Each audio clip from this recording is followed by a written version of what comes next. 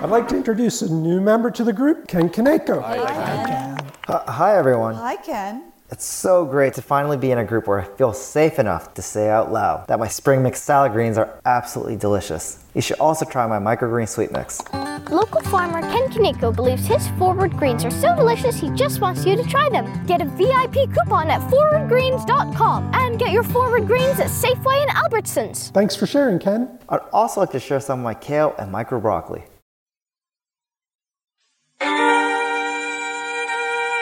The Blue Carbuncle by Sir Arthur Conan Doyle. Dramatised by Grant Eustace, with Roy Marsden as Sherlock Holmes and John Moffatt as Dr. Watson.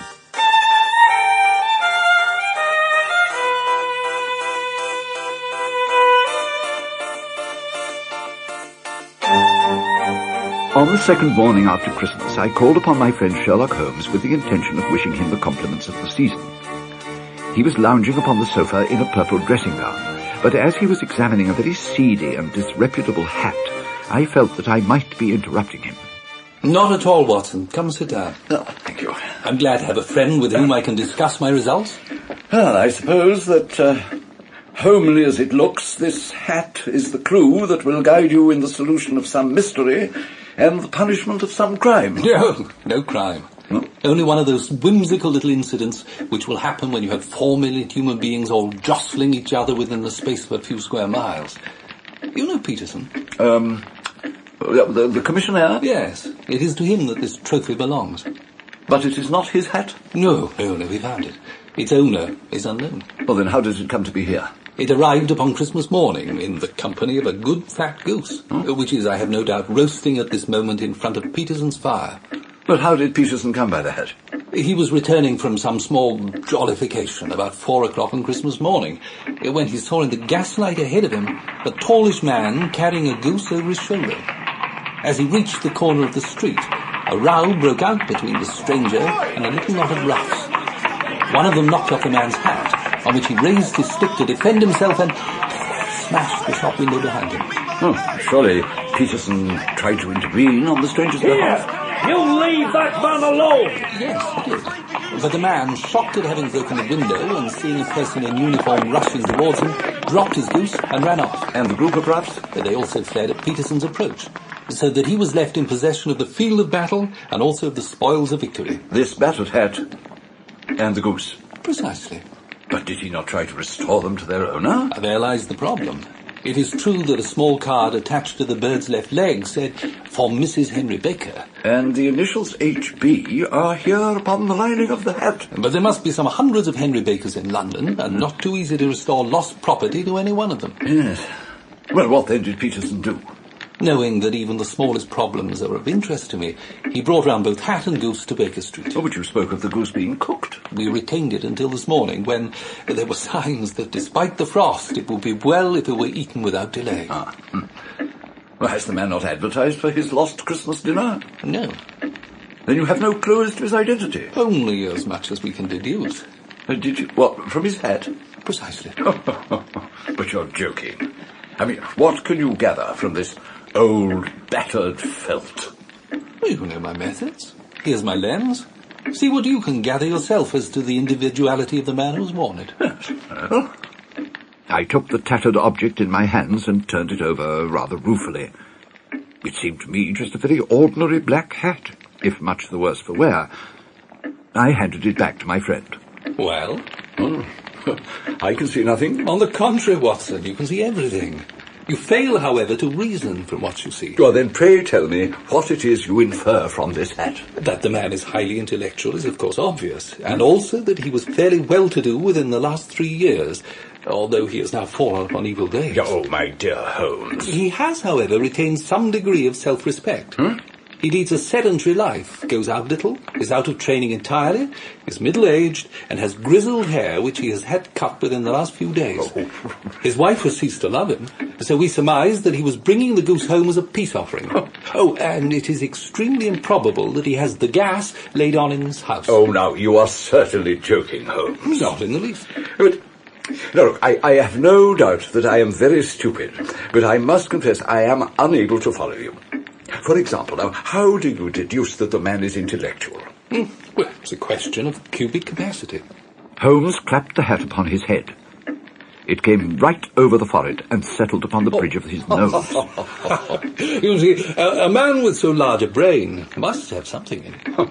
In the same matter-of-fact way, Holmes demonstrated point by point how the hat provided the evidence for each of his deductions, even to the gas not being laid on in the house.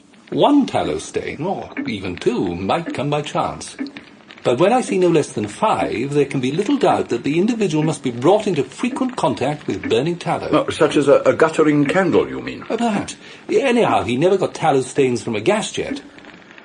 Are you satisfied? Well, it is very ingenious. But since, as you said, there has been no crime committed and no harm done... Save the loss of the goose. No, yes. I mean, all this seems to be rather a waste of energy. Mr. Holmes, thank goodness you're here. Peterson, whatever is it? The goose, sir, the goose. What of it? Has it returned to life and flapped off through the kitchen window? See here, sir. See what my wife found in its crop. Peterson held out his hand and displayed upon the centre of the palm a brilliantly scintillating blue stone. By Jove, Peterson. This is treasure trove indeed. I suppose you know what you've got? A diamond, sir. A precious stone. It cuts glass as though it were putty. It's more than a precious stone. It's the precious stone. What? You mean the Countess of Morcar's blue carbuncle? Precisely so. I ought to know its size and shape, seeing that I've read the advertisement about it in the Times every day lately. Yes? It is absolutely unique. And the reward offered of £1,000 is certainly not within a 20th part of the market price. £1,000? Great Lord of mercy. Now, if I remember right, it was lost at the Hotel Cosmopolitan. Yes, I have some account of the matter here. Holmes rummaged amid his newspapers, glancing over the dates, until at last he smoothed one out and doubled it over when he found the paragraph he wanted. Here we are. Yeah. Well, see what you make of it, Watson. I read from the newspaper that a plumber, John Horner, had been brought up upon the charge of abstracting the gem known as the blue carbuncle from the Countess of Morcar's jewel case. The key evidence was that of a hotel attendant, James Ryder, who had shown Horner up to the Countess's dressing room to solder a loose bar of the grate. Ryder had been called away, but when he had returned, he found that Horner had disappeared, that the bureau had been forced open, and that the small morocco casket, in which, as it afterwards transpired, the Countess was accustomed to keep her jewel, was lying empty upon the dressing-table. This state of affairs was confirmed by a second witness, Catherine Cusack, maid to the Countess, who rushed into the room when Ryder first gave the alarm. Horner was arrested the same evening. The train of events seems clear, does it not? And with evidence of Horner's previous conviction for theft, it's hardly surprising that the magistrate has referred the matter to the assizes. Perhaps not. But Horner protested his innocence throughout in the strongest terms. And of course they found no trace of the stone in his possession. And now we know why, Mr. Holmes. Only in part, Peterson. We know nothing yet of the sequence of events leading from a rifled jewel case at one end to the crop of a goose at the other. So you see, Watson, our little deductions have suddenly assumed a much more important aspect. Here is the stone. The stone came from the goose, and the goose came from Mr. Henry Baker, the gentleman with the bad hat. And all the other characteristics with which I've bored you. So, we must set ourselves very seriously to finding this gentleman and ascertaining what part he has played in this little mystery. So, you will advertise in the papers? It's the simplest means at our disposal. If it fails, I shall have recourse to other methods. Peterson, I shall trouble you to take a note down to the advertising agency after I've written it. What will you say, Mr. Holmes? Well, let me see. Found at the corner of... where was it exactly? Googe Street, sir. Googe Street, yes. A goose and a black felt hat. Mr. Henry Baker can have the same by applying at 6:30 this evening at 221B Baker Street. Ah, but will he see it? We'll surely keep an eye on the papers, since to a poor man his loss is a heavy one. And the introduction of his name will help, for everyone who knows him will direct his attention to it. Which evening papers do you want this placed in, sir? All of them. Oh, very well, sir. And the stone? For the time being, I shall keep the stone. Right. And Peterson? Yes, sir? Buy a goose on your way back, would you? We must have one to give to this gentleman in place of the one which your family is now devouring. Right, sir. It's a remarkable stone. The way it glints and sparkles. But it is a nucleus and focus of crime. It was found only 20 years ago. In that time, there had been 2 murders, a vitriol throwing, a suicide, and several other robberies. Good Lord. All because of this? Yes. Who would think that this pretty 40-grain weight of crystallized charcoal would be a purveyor to the gallows and the prison? Extraordinary. What will you do with it? Here, lock it in my strongbox. And I'll drop a line to the Countess to say we have it. Do you think this man Horner is innocent? I cannot tell. Well, then, do you imagine that this other one, Henry Baker, had anything to do with the matter? It is, I think, likely that Mr. Henry Baker had no idea that the bird he was carrying was of considerably more value than if it were made of solid gold. That, however, I shall determine by a very simple test. If you receive an answer to the advertisement? Quite so. And you can do nothing until then? Nothing. Well, in that case, I shall come back this evening and hope to see the solution of this tangled business. I shall be glad to see you. I dine at 7.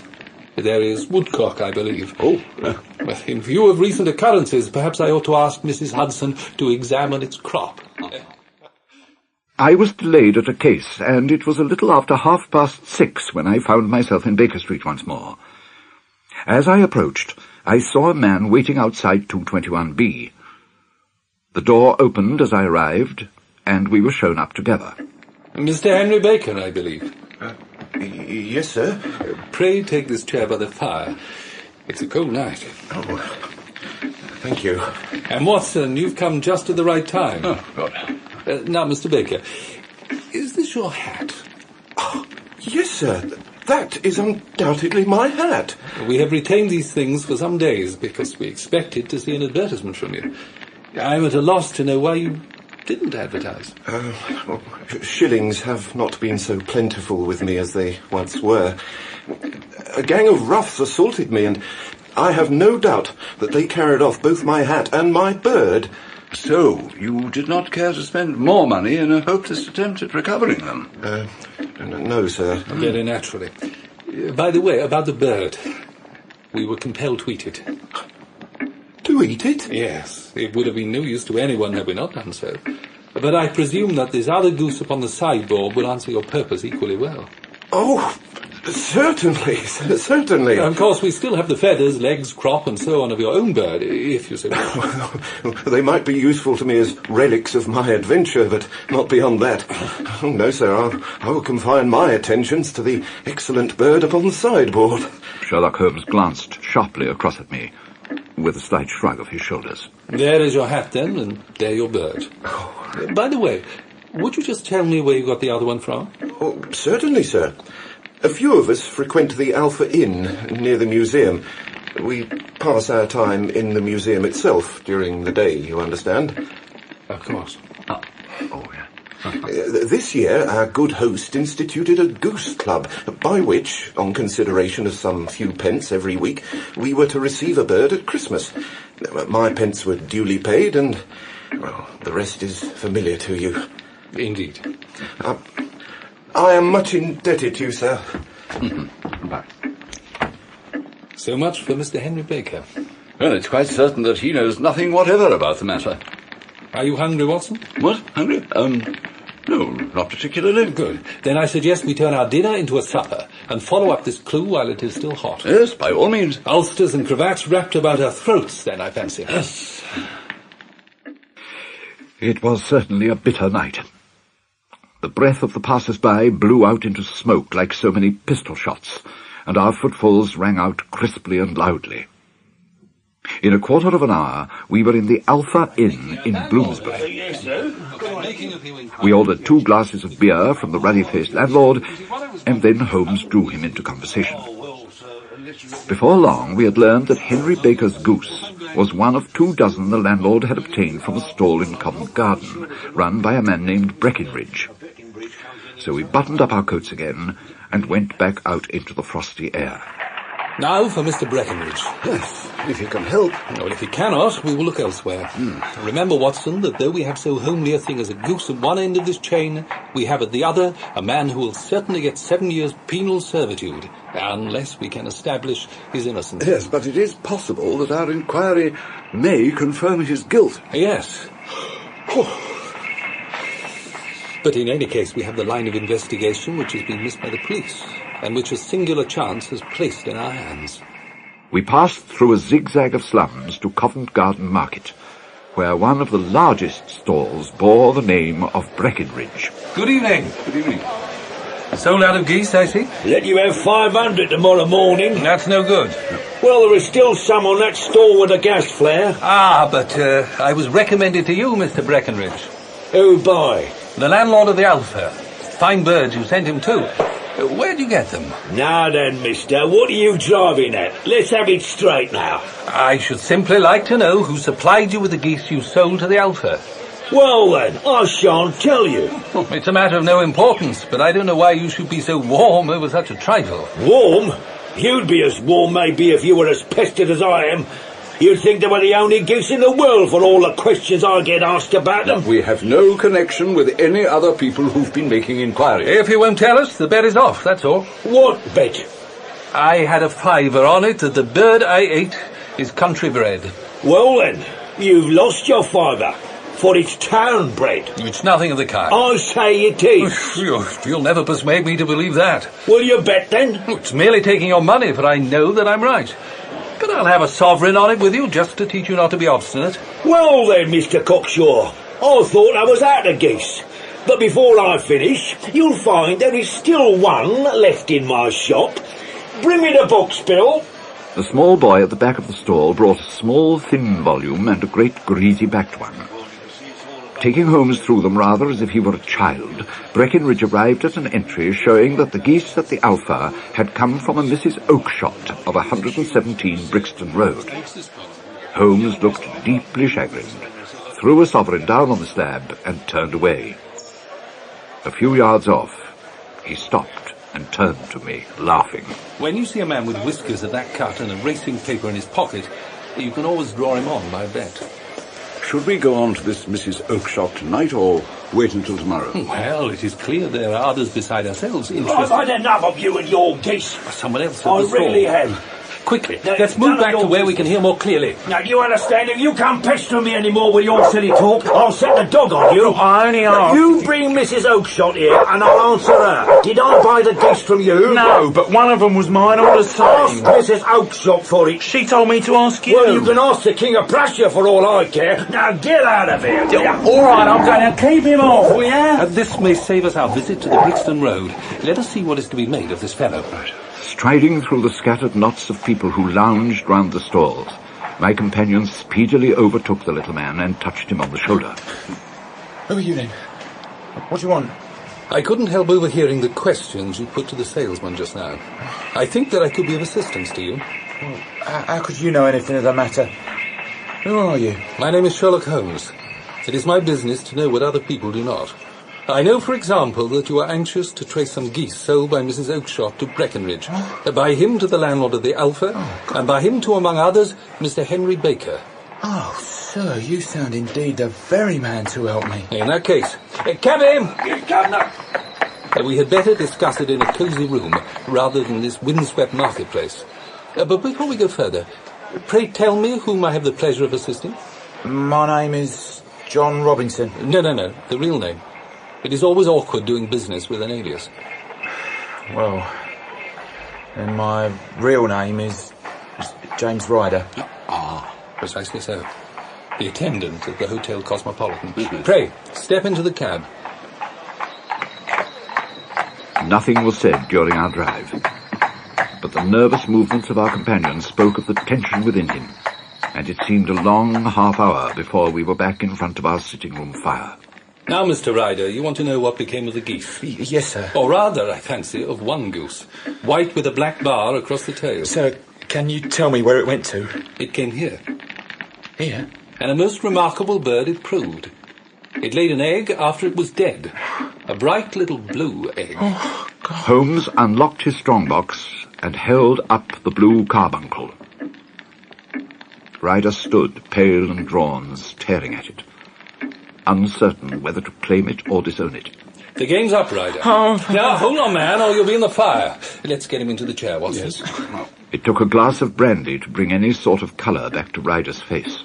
How did you come to hear of the stone? Oh, it was Catherine Cusack who told me of it. The Countess's maid. It seems to me, Ryder, you have the makings of a very pretty villain in you. Oh. You knew that the plumber had been concerned in some such matter before, and that suspicion would rest more readily on him. So you and your confederate Cusack made some small job in the lady's room so that he should be sent for. Then once the plumber had left, you rifled the jewel case, raised the alarm, and let the unfortunate man be arrested in your place. For God's sake, have mercy. Think of my parents. It will break their hearts. I never went wrong before, and I never will again. I swear it. It is all very well to cringe and crawl now, but you let Horner be placed in the dock for a crime of which he knew nothing. I'll leave the country, sir. Then a charge against him will break down. Now, tell me how the stone came into the goose, and the goose into the open market. When Horner had been arrested, it seemed to me that it would be best for me to get away with the stone at once. So I made for my sister's house. Mrs. Oakshott is your sister? Yeah. But how did you think you would dispose of the stone? Well, I had a friend who he went to the bad and served his time in Pentonville. And one day I chanced to meet him. And as we talked, he happened to tell me how thieves got rid of what they stole. Ryder was still so pale that we gave him a little more brandy before he continued. Then he explained how the thought of travelling right across London with the stone in his pocket petrified him. At any moment I might be seized and searched. But the geese waddling around his feet gave him an idea for concealing the stone. Inside the goose that his sister had promised him for Christmas. So he caught one of the birds and forced the stone down its throat before it ran back amongst the others. What were you doing with that bird, James? Well, Maggie, you said you'd give me one for Christmas, and I was feeling which one was fattest. Oh, we set yours aside for you. Well, if it's all the same to you, I'd rather have the one I was handling just now, and I'll take it now. Really? Oh, no reason why not, I suppose. Which is it you want, then? That white one, with a barred tail. Very well. Kill it and take it with you. But the one I had for you was a good £3 heavier. So you took this bird to your friend? And found no stone when you cut it open? My heart turned to water, for I knew some terrible mistake had occurred. I rushed back to my sister's. Maggie! To find not a bird to be seen. Where are all the geese, Maggie? Gone to the dealers. Oh, which one? Breckenridge in Covent Garden. But was there another bird with a barred tail, the same as the one I chose? Yeah. There were 2 barred tail ones. I never could tell them apart. Oh, no, Maggie, what am I going to do? So, off I ran to Breckenridge. But not one word would he tell me where the geese had gone, however much I asked. You heard him yourselves tonight. My sister thinks I'm going mad. I sometimes think I am myself. And now I'm a branded thief, without having ever touched the wealth for which I sold my character. God help me. Ryder buried his face in his hands. There was a long silence, broken only by the measured tapping of Sherlock Holmes's fingertips upon the edge of the table. Then my friend rose and threw open the door. Get out. What? Out! Oh, sir, heaven bless you. No more words, just... Out! After all, Watson, I am not retained by the police to supply their deficiencies. Well, this fellow will not appear against Horner now, so the case must collapse. My reasoning entirely. I suppose I'm commuting a felony, but it is just possible that I'm saving a soul. Send Ryder to jail now, and you make him a jailbird for life. And it is the season of forgiveness. Indeed. Well, time for supper, then. Yes. If you will have the goodness to touch the bell, Doctor, Oh, yes. we will begin another investigation, in which a bird will also be the chief feature.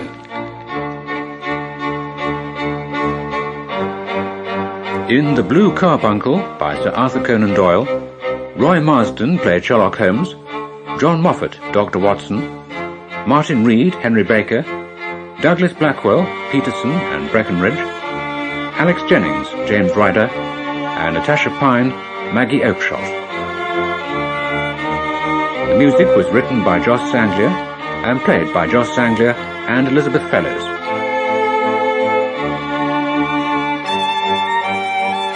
The Blue Carbuncle was dramatised by Grant Eustace and directed by Michael Bartlett. for Daedalus Productions.